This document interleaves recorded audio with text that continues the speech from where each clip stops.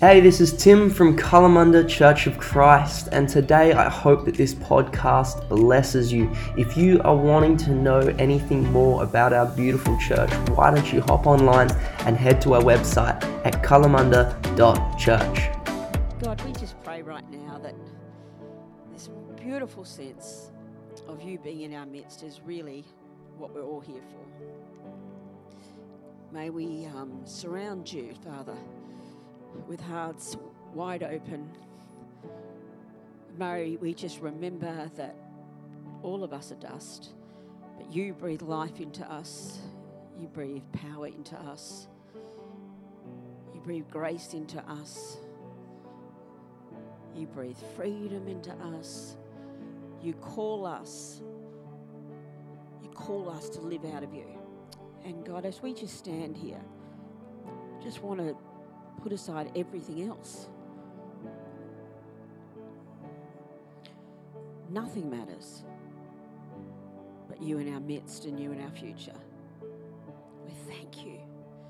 Life is full and beautiful because you are with us. Amen. Amen. Hey, grab a seat, people.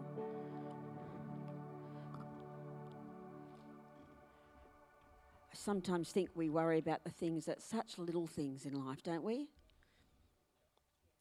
And I think we sometimes have God in such a restricted, oh, mate, I'm Kelly. Better say that little bit, hey? You kind of think you might know everyone. Then you think, well, maybe I don't. There'll be some people you don't know, so I'll talk to you later. Haven't got time to do an introduction. I'm sure it doesn't really matter. But I was just, we just limit God so much. We put him into this little box of where he belongs, and we almost put on our church face and ways as we walk in the door. And there's a side of me that always goes, let's just not do it. Like, he is everywhere. He's in the beauty. Sometimes we have this concept of Christian music. I just don't go for it. Music is God's. He created music. I was listening to some songs on the way here. They didn't mention God one bit, the whole song, as I drove for 45 minutes. Yet I had this incredible, beautiful sense of God in the car. He was reminded me of my past and talking to me about little things in the future. And I was thinking to myself, you know what, God, your presence is in everything. All the things that are beautiful in this world, you came up with first. So as I listen to gorgeous music, like you're there, right in the middle of it. If I listen to these stories and you watch a movie, you're there. I come into this room and there's people. Doesn't matter if people who you're following Christ yet or you're not, there's beauty in you because God made you. He breathed stuff into you. I just have this sense that we're supposed to, that's why I think the doors are supposed to be wide open, because they're supposed to just come in and come out, because this is just one part of the way we capture God, isn't it? And spend time with him. So I think the limitless God is who I'm really following all my days of my life, and who I will follow all the days of my life, because not that life is always easy or goes in the way that I expect. God certainly hasn't always lived up to what I've asked of him. I've had a few more demands than he's delivered on. Has anyone else had that? I'm like, what are you doing? I had it all organised for you, God. I had a far better plan than you came up with. But in the long term, that's not the case, is it? In the long term, I just love that idea. We live life looking forward, but we understand life looking backward. I'm looking forward and making plans. God, all the ways I think it can work, and then I look back when it didn't and think, you were always in that. You were always in it. I didn't see you. But that's supposed to be maturity of faith, is that you trust him when it doesn't look like it is. When it looks like it's a debacle, then you trust him, because somehow he has a way of weaving the best things out of even darkest times. And I've certainly found that in my life. And I think about this concept of, I want to talk a little bit about today is about another kind of part of culture that as the church, we can overlook, or we can see as being, you know, like a bit this. Have you heard of this concept of storytelling? I think about the concept of music, right? And for a period of time there, especially back in the 70s when I was in the middle of church life, anything that wasn't, if we didn't sing, you know, Jesus is Lord, you know, it was demonic music almost. You know what I mean? You tossed it out. And they went through this phase where everyone kind of used to burn their records, and I didn't. I kept my private stash, I can tell you. Unfortunately, my parents were like, "Oh, don't burn them. It's ridiculous. Just keep them in a quiet place." But there was this sense that anything that wasn't specifically saying God was somehow wrong. Have you heard that? And I think right now there's this time of culture, which is storytelling is culture. You've heard that, haven't you? Everyone talks about everyone's story. I mean, it gets to the point of lunacy, I do admit, because it can almost get to the point where, you know, your story is valid and your story is your truth. Have you heard all that? Now, there's some parts of this that are true, right? It's not, but there's some parts of it are just crazy. Like, because it's yours, what happened for you, it doesn't make it the truth. It just makes it what it is. Like, I think there's nothing bad or positive about that. That's just what it is. But there's this concept of storytelling culture which has become so huge. I mean, we read stories, right? And true stories. We have them on movies. And my favourite movies are always real stories. Is anyone else? I mean, I just love them anyway. I mean, we have songs about stories. We have podcasts which go into people's stories. I mean, storytelling is absolutely everywhere. And I always like biographies. They're my favourites. Or biographies or autobiographies. My favourite biography is probably, there's two of them. One is My Place by Sally Morgan. Has anyone read that one? Oh, if you haven't read that, you've missed out on a cracker. Because Sally Morgan's a Perth woman who grew up down in like Como area, Manning. And she's an Aboriginal woman, and her parents told her she was Indian as she grew up, so that she wouldn't feel that she was an outsider. It was it's really quite fascinating. It's beautiful. And I've got the children's version, so I used to read it to my kids from the time they were little, and they loved the story. It's a beautiful story. And my other favourite is Hazel Hawke, because Hazel Hawke was such a magnificent woman for what I believe, for what she kind of went through. She really touches me. And the first biography of hers I read was before Bob Hawke had left her. And at the very end of it, she talks about two older people rolling through life together and how much he was looking forward to it. And I think within about a month of that book being released, he'd left her. And yet, when I read her story and what she carried, what a woman she truly was. So I love biographies. But I reckon, why do you think stories are so powerful? And they are. Why are stories so powerful? What's your thoughts? You can say something to me. They're identifiable because we're also having a story that's going on. What else gets you about a story? What do they do?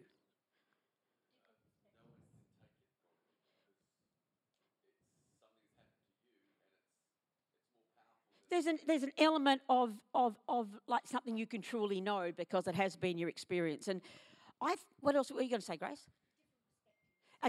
You get to see a different perspective on something than the way you would have responded, right? They get you at an emotional level, don't they? Like, what story has the capacity to do to reach you deep inside where you think you're safe? When someone tells you something, you can keep them at bay. But someone tells you their story and it's like they've got in and you think, how on earth did that happen? That's what stories do to me. It actually makes stories become so memorable.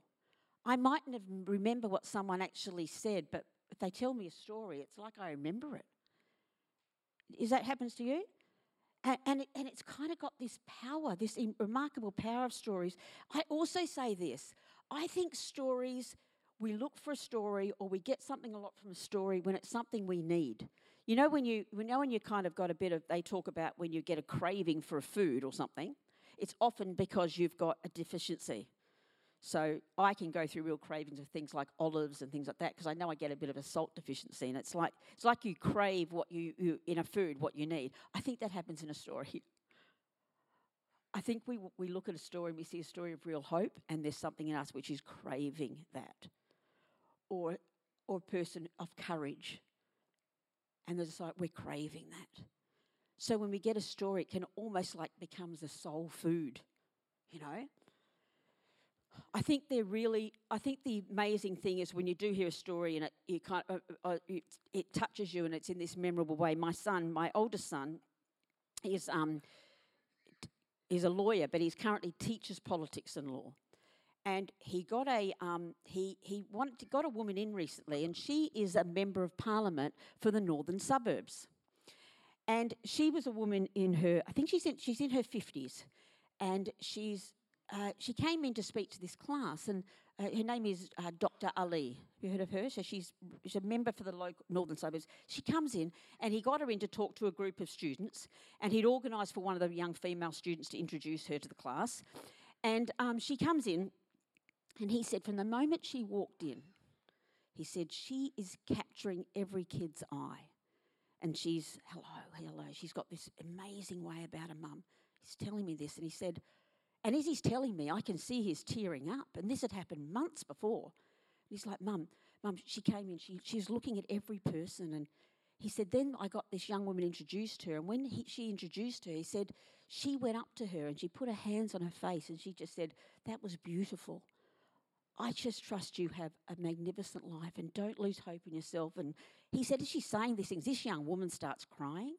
He said, then she's talking all about her history, and he got her in because she was an international lawyer. That was her background, and her specialism was anti-terrorism. And she'd actually been in Barack Obama, had been a person who'd been speaking to him about, she'd been the only Australian who was invited to one of his kind of meetings about anti-terrorism. So he said, she's kind of like a big wig in that field, right? He said, then she said to the class, but she said, I got into politics because I realised I was operating at this level. I really wanted to make a difference at the grassroots. And then he said, then she said, and so I got into politics thinking I'd make all this difference. And she said, but what I sometimes forget, it's the little things that make the real difference. And she said, one day I went out of my office and I went to the local cafe, and there was a man sitting there. And she said he was in his bikey jacket, and I'd seen his motorbike out the front. And she said, oh, my husband and I drive motorbikes. So she said, I thought I'd go and say hello to him. So she said, I wandered over to him and I said, oh, hello, my name's whatever. And he said, she says, can I have a cup of coffee with you? She said, I sat down. I said, oh, what bike do you ride? And he said he'd ride a Triumph or something. She said, oh, my husband and I've got Harleys. He probably just about collapsed, didn't he? Like, here's this woman thinking, how does she drive a Harley? Anyway, she said, we had this chat. She said, I left and I said to him, let's catch up again next week. She said, so the next week we had a lunch together. He's probably thinking it looks a little bit odd, this little duo, I'm sure. So she said, we met up a few times for coffee, and she said, we got on great. And she said, a few months later, I had a really ugly comment on my Facebook page. And she said, I always leave them there because I'm not going to hide behind it. She said, the interesting thing was the first comment was from him. Response was from her friend, her bikey friend from the cafe. And he wrote, don't say that about my friend, Dr. Ali. And then he said, because I went into, he goes, a few months ago, I'd gone into a cafe, and he said, and that day I was planning to take my life. I was done. And this woman came in, and she sat with me, and she told me how much I was worth. And he said, and then she met with me the next week, and then she met with me the week after. And he said, now I am just so full of hope about people. And as my son's telling me this, he's bawling. He's bawling his eyes out. When someone tells you, when you see something like that and that's your experience, there's something that happens deep, deep inside you, isn't it? But let me tell you something. We aren't the author of storytelling. The author of storytelling is actually God. God wrote the whole of Scripture understanding this. We are just catching on. He wrote the whole the Old Testament telling stories of people. Because out of those stories, like the story you tell out of Genesis this morning, it's not just a story. It's like an explanation. It's like an unfolding of God's truths that happen through storytelling. And you will never forget about that story and about the fact that when a man's name was changed by God, it was an indication of the fact everything could change for him. Who he was became someone new.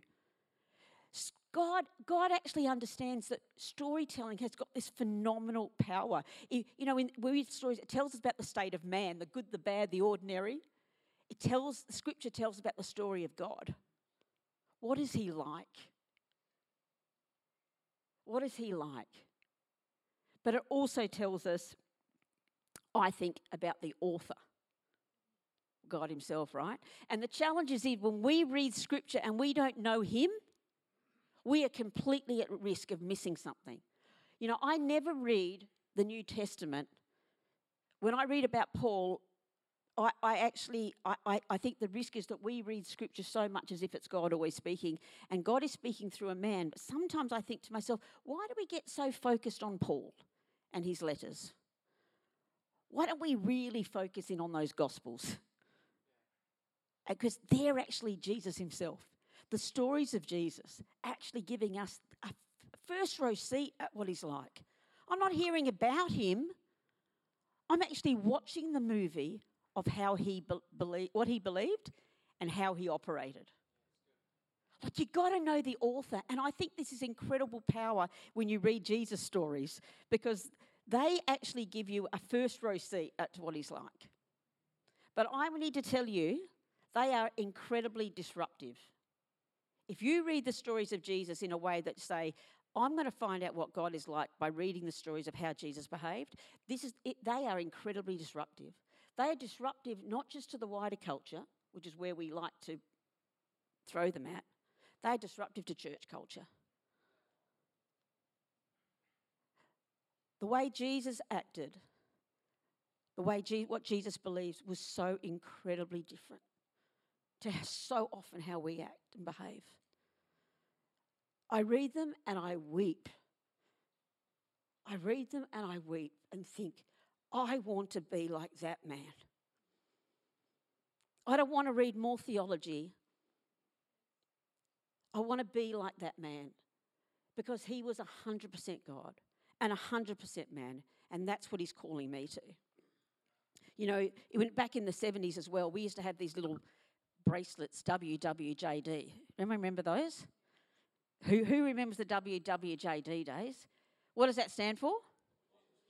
What would Jesus do? Maybe we should all be getting those bands back again. May I just give a suggestion? Because if there's anything that's incredibly powerful, it's when you're in a tough point. Glance at your wrist. WWJD. That's the litmus test. Not what does my theology say? What does my church think?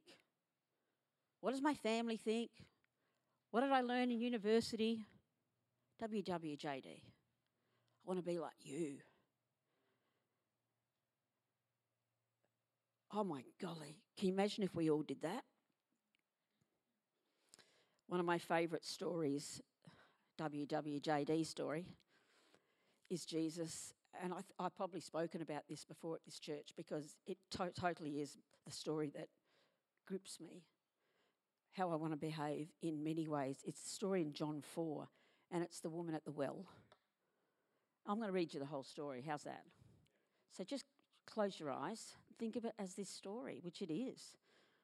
And featuring Jesus, part player, Samaritan woman. Now, the news reached the Pharisees that Jesus was winning and baptising more disciples than John. Although, in fact, it was his disciples who were baptising them and not Jesus himself. Now, when Jesus heard this, he left Judea and he set out once more for Galilee. And he had to pass through Samaria.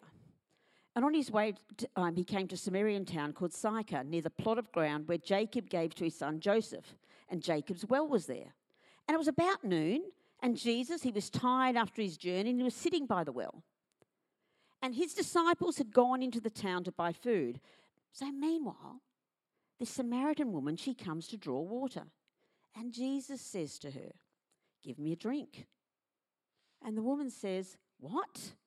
You, a Jew, ask from me a drink of water from a Samaritan woman?" Because Jews did not share drinking vessels with Samaritans. And Jesus replies, "If only you knew what God gives and who it is that is asking you for a drink, you would have asked him and he would have given you living water. Sir, the woman says, you have no bucket and the well is deep, so where can you get this living water? Are you greater than Jacob, our ancestor, who gave us the well and drank from it himself? Because he and his sons and his cattle too, are you greater than them? And Jesus answers, everyone who drinks this water will be thirsty again. But whoever drinks the water that I will give will never again be thirsty, because the water that I will give will be a spring of water within him, welling up and bringing eternal life. Sir, says the woman, give me this water, and then I shall not be thirsty, but not have I come all this way to draw water.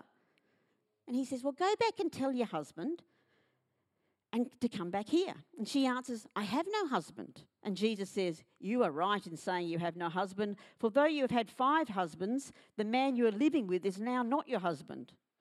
You have spoken the truth, sir. I can see that you are a prophet. Now, fathers worshipped on this mountain, but you Jews say that the place where God must be worshipped is in Jerusalem. Believe me, said Jesus, the time is coming when you will worship the Father neither on this mountain nor in Jerusalem. You Samaritans worship you know not what. We worship what we do know. It is from the Jews that salvation comes, but the time is coming, indeed it's already here, when true worshippers will worship the Father in spirit and in truth. And these are the worshippers the Father wants. God is spirit, and those who worship him must worship him in spirit and in truth. And the woman answers, I know that the Messiah, that Christ, is coming. And when he comes, he will make everything clear to us.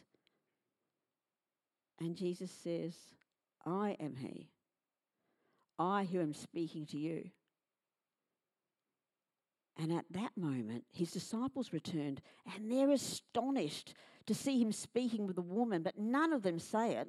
They don't want to say, what do you want, or why are you talking with her? And the woman leaves her water jar and she goes off to the town where she says to the people, come see a man who has told me everything I ever did. Could this be the Messiah? And they left the town and they made their way towards him. That's a really, really disruptive story to culture, if we let it come into us. You know, Jesus, the beautiful thing, I think, the first thought for me is that Jesus is looking for us. We think, you know, people are looking for God, and where's God? They're looking for him. And I'm like, no, he is looking for us. He is chasing us down all the days of our lives. He's got an appointment at the well for people. You know, he leaves that faraway land. It says he walks all day and all night because he's going to get to the well, because she's going to be at the well. You know, I've had this kind of sense in me. Sometimes we worry about our children. We worry about our friends.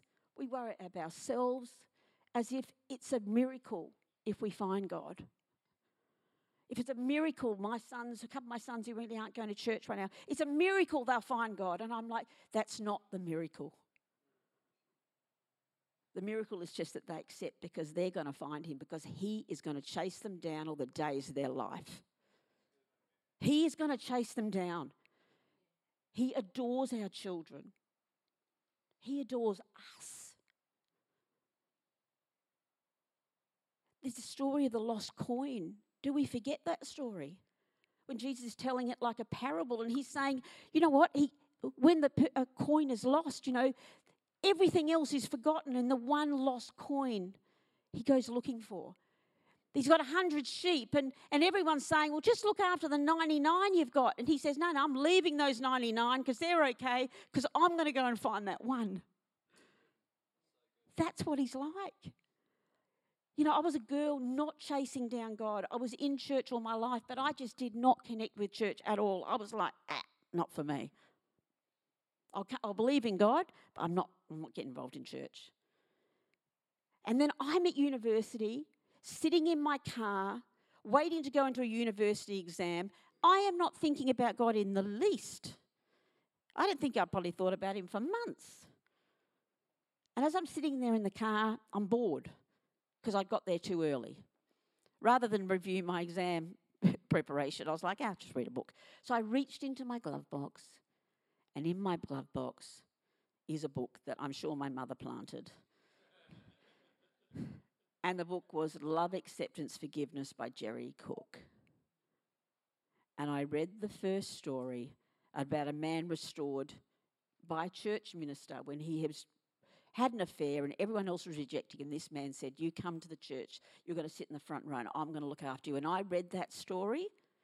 Something happened in that car and I was crying. I could not be comforted. There was a sense of God in that car and him saying to me, that's what I'm like.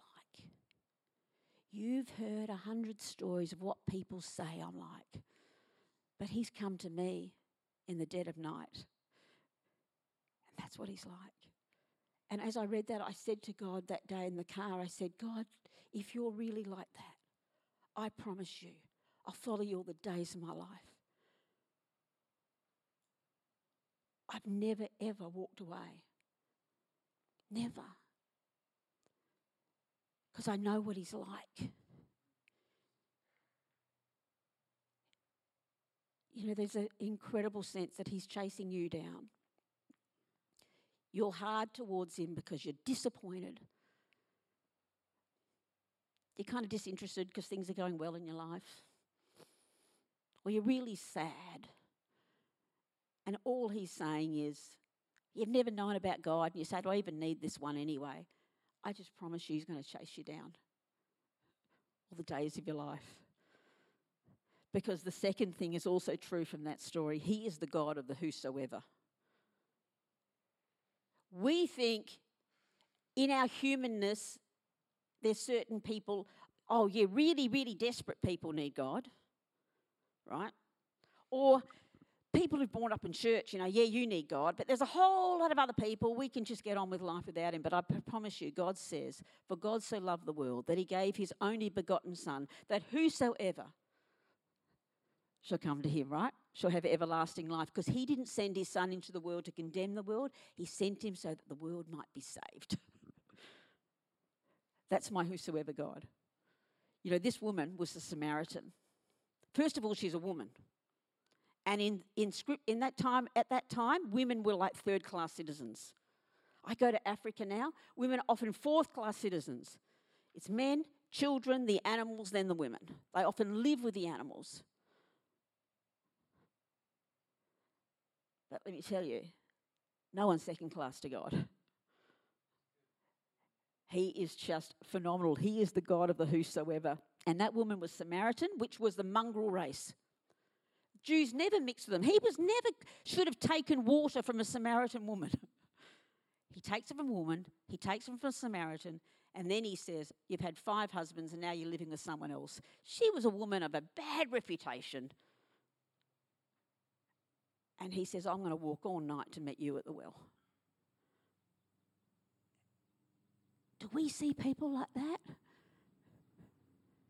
A woman yesterday, as I was driving, I came up to a set of lights and she was well groomed and she was standing at a set of lights with a sign up saying, I've got no food, I haven't got a home.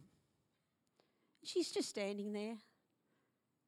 And as I came up towards her, I just thought, I just want you to know, the God of the whosoever adores you. And I rolled down my window and I don't really care what everyone thinks about it. So I just got out my $5 and I put it into her hand and I just held her hand for just a moment. I just said, you are pretty fabulous and brave to be doing this. I trust life turns around. Do you know, I just think that's what Jesus would be like with people, don't you? I really honestly do. I know that the biggest rate of homelessness right now is 50 to 70-year-old women. That's the fastest growing rate of homelessness in Perth. You see a woman that age on her own, the assumption we make is you're lazy, you haven't organised your money, you're spending on things you shouldn't be spending it on. I'm telling you, I know that's not true. And Jesus would look I know he would look and say to her, not only would he say you're worthy, not only would he say I'll work all night for you, he'd do the third thing. Because you know what he did? I'm going to share with you the secret of the kingdom. I'm not going to go to the temple and share it with all the people who everyone would like to think are worthy. I'm going to share with you the message of living water. Do you know the Old Testament, the old stories of churches, when the minister up here, they're the only ones who had the Bible, and everyone else had to come through them to really find out about God. Right? And when you read the scripture, how on earth could you have done that? Because Jesus never would have put it in my hands only. Never. He walked all night to find this woman at the well, and he wanted to tell her the secret of the kingdom. He's going to speak to you. If you want him to speak to you out of scripture, he's going to speak to you. He's going to share with you secrets and ideas that I have no idea about.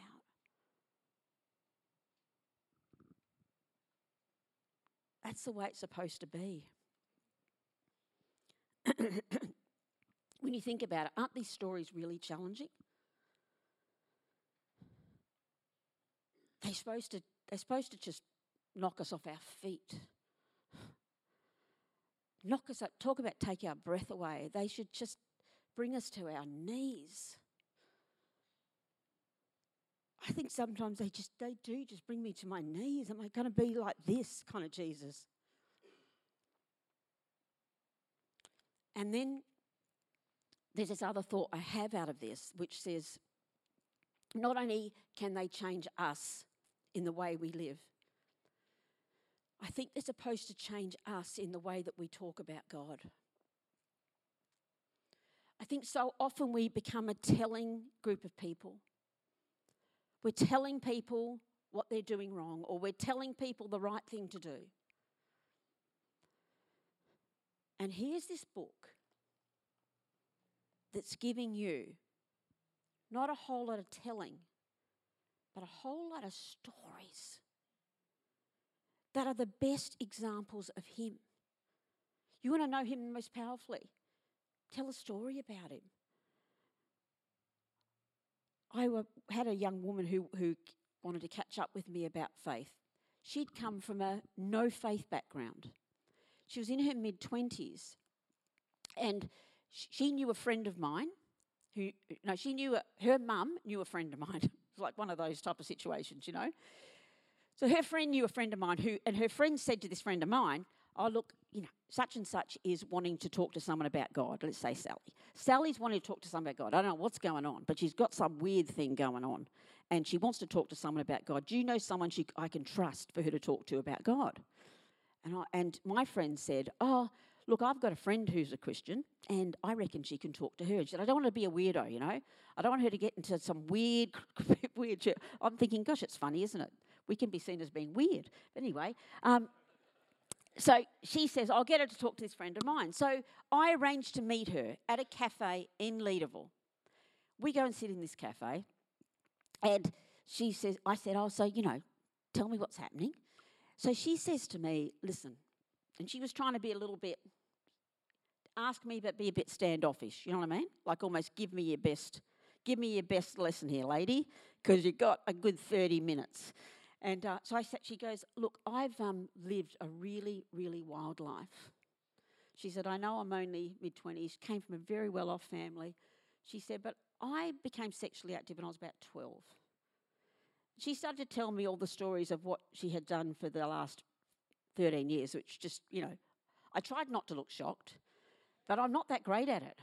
So I had to keep saying to her, look, I am shocked, but I'm totally okay. So she tells me about what she had done and the way she had just seen her body, and it was a hard story to hear, right? And then she says, as she goes, but you know what, I've been thinking about God lately. Here's my God, the God of the whosoever, chasing her down, right? So she said, and I've been thinking about him. And she says, I'm interested. But she said, I don't know if he could ever accept me. She said, I don't think he probably could. Because she said, what I have done and the way I have lived is so anti him. I don't think he'll accept me. And then she says to me, what do you think? Do you know what I mean? And I said to her, I said, let me tell you a story. I said there was a young man, two brothers who lived with their dad. And their dad, one of the brothers decided that he was just being too contained in that family home. So he said to his dad, I want my inheritance now. Can you give me my inheritance? And I just want to go and live life my way. So his father, after trying to talk to him, said, hey, listen, I understand. You want to go and do your own thing. Here's your inheritance. And I said, the son went off and he went into town and said, he lived a lot wilder than you. I said, you were an amateur compared to him. Because he blew everything he had and he lived this wild life in the town. I said, and after a period of time, he was dead broke and he was alone and he was destitute. And he thought, what am I going to do? Because he's begging for food. And I said, life's homeless. Things are pretty bad. And then he thought, well, if I go back to Dad, at least I could. Dad had lots of employees used to work. They had a farm, so he could go back and work on the farm. So I said he headed back to the farm, but he wasn't going to tell anyone he was coming because, of course, he's let them all down. He'll just go and become a worker. I said, you know what happened? He got to the end of the road. I said, you know, when it goes up to the farm, there's those roads, you know, the path up to the farm. I said, and as he started walking up the road, I said, the dad was on the veranda and he saw him. I said, and he ran towards him and he threw his arms around him and he said, we're going to have a feast and come. My son who I thought was dead or was absolutely never broken relationship with me, he's come back. They had a feast and he put a ring on his finger and he put a robe. I said, that's what God is like. So she says to me, how do you know? I said, I know because Jesus told that story. It's in the Bible. He told the story. He was telling us what his dad was like. At that point, she starts sobbing. I'm sobbing. We're both sobbing, holding hands in the cafe. There was no words needed. A story, a Jesus story, gets right through all the defences anyone's got. And at the end of it, it's not even your words. You don't have to be clever at all. That's a lovely one, isn't it? You don't have to be clever. You just need to tell people what he's really like. You know, the stories of Jesus, they're really often very disruptive to culture, even church culture. So where do you stand? What do you choose to do with this dichotomy of the way you want to act and the way what you believe and what you value when it actually flies in the face of what he's like and the way he behaves and what he values? Where are you going to go? You know, I think we can read Scripture with a new enthusiasm in this age. Read stories with this renewed passion to know what God is like as we form our theology and we live it out. We cannot live out of the past. We cannot lay our theology at the feet of teachers who have gone before us if we haven't spent the time reading the Scripture for ourselves. We are without excuse because we have Christ within us and we have his words before us. I want to challenge us to shine his light so brightly in a culture that's requiring us to be prepared to stand for faith, integrity, accountability, but may I say, mainly grace. No one in the whole world can show grace like the church, because only the church understands what they've really been forgiven of. I will always err on the side of grace. I will always err there, because at the end of the day, it's not my job to put people right. It's his job. And I can trust him with it. He put me right when I thought I didn't need him, when I thought I knew better. Every time I have fallen and thought, I don't know if I can go on, he has whispered in my ear, yes, you can. for I am with you. I pray that more and more we become the church that looks like that, looks like him. And the whole world discover the stories of Jesus. Let's close our eyes, hey? Let's sing that song about the echo. That's as far as I've got it. That's all I remember. We echoed something. I just almost just want to pause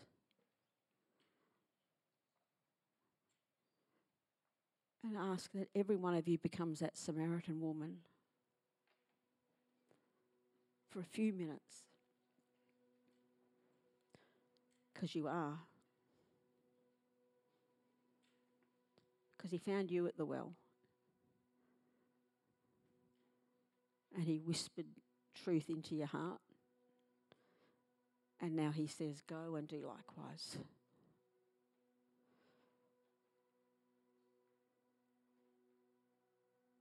I pray your presence. I pray your kindness. I pray your courage. I pray your hope. May we look like you every day that we step up. And may the whole world discover the beauty of the Jesus that's carried us through our lives.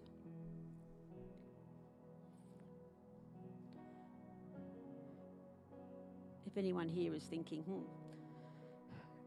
either this has not been my experience of God, or I don't know him like this, I promise you he's a breath away. He's a story away from you.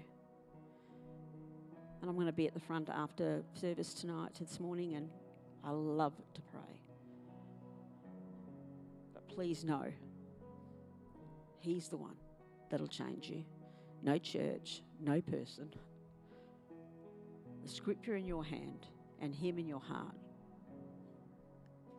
Can't lose. Let's just let the guys start the singing, and then let's join them with full hearts of praise to the one who saved us. Amen.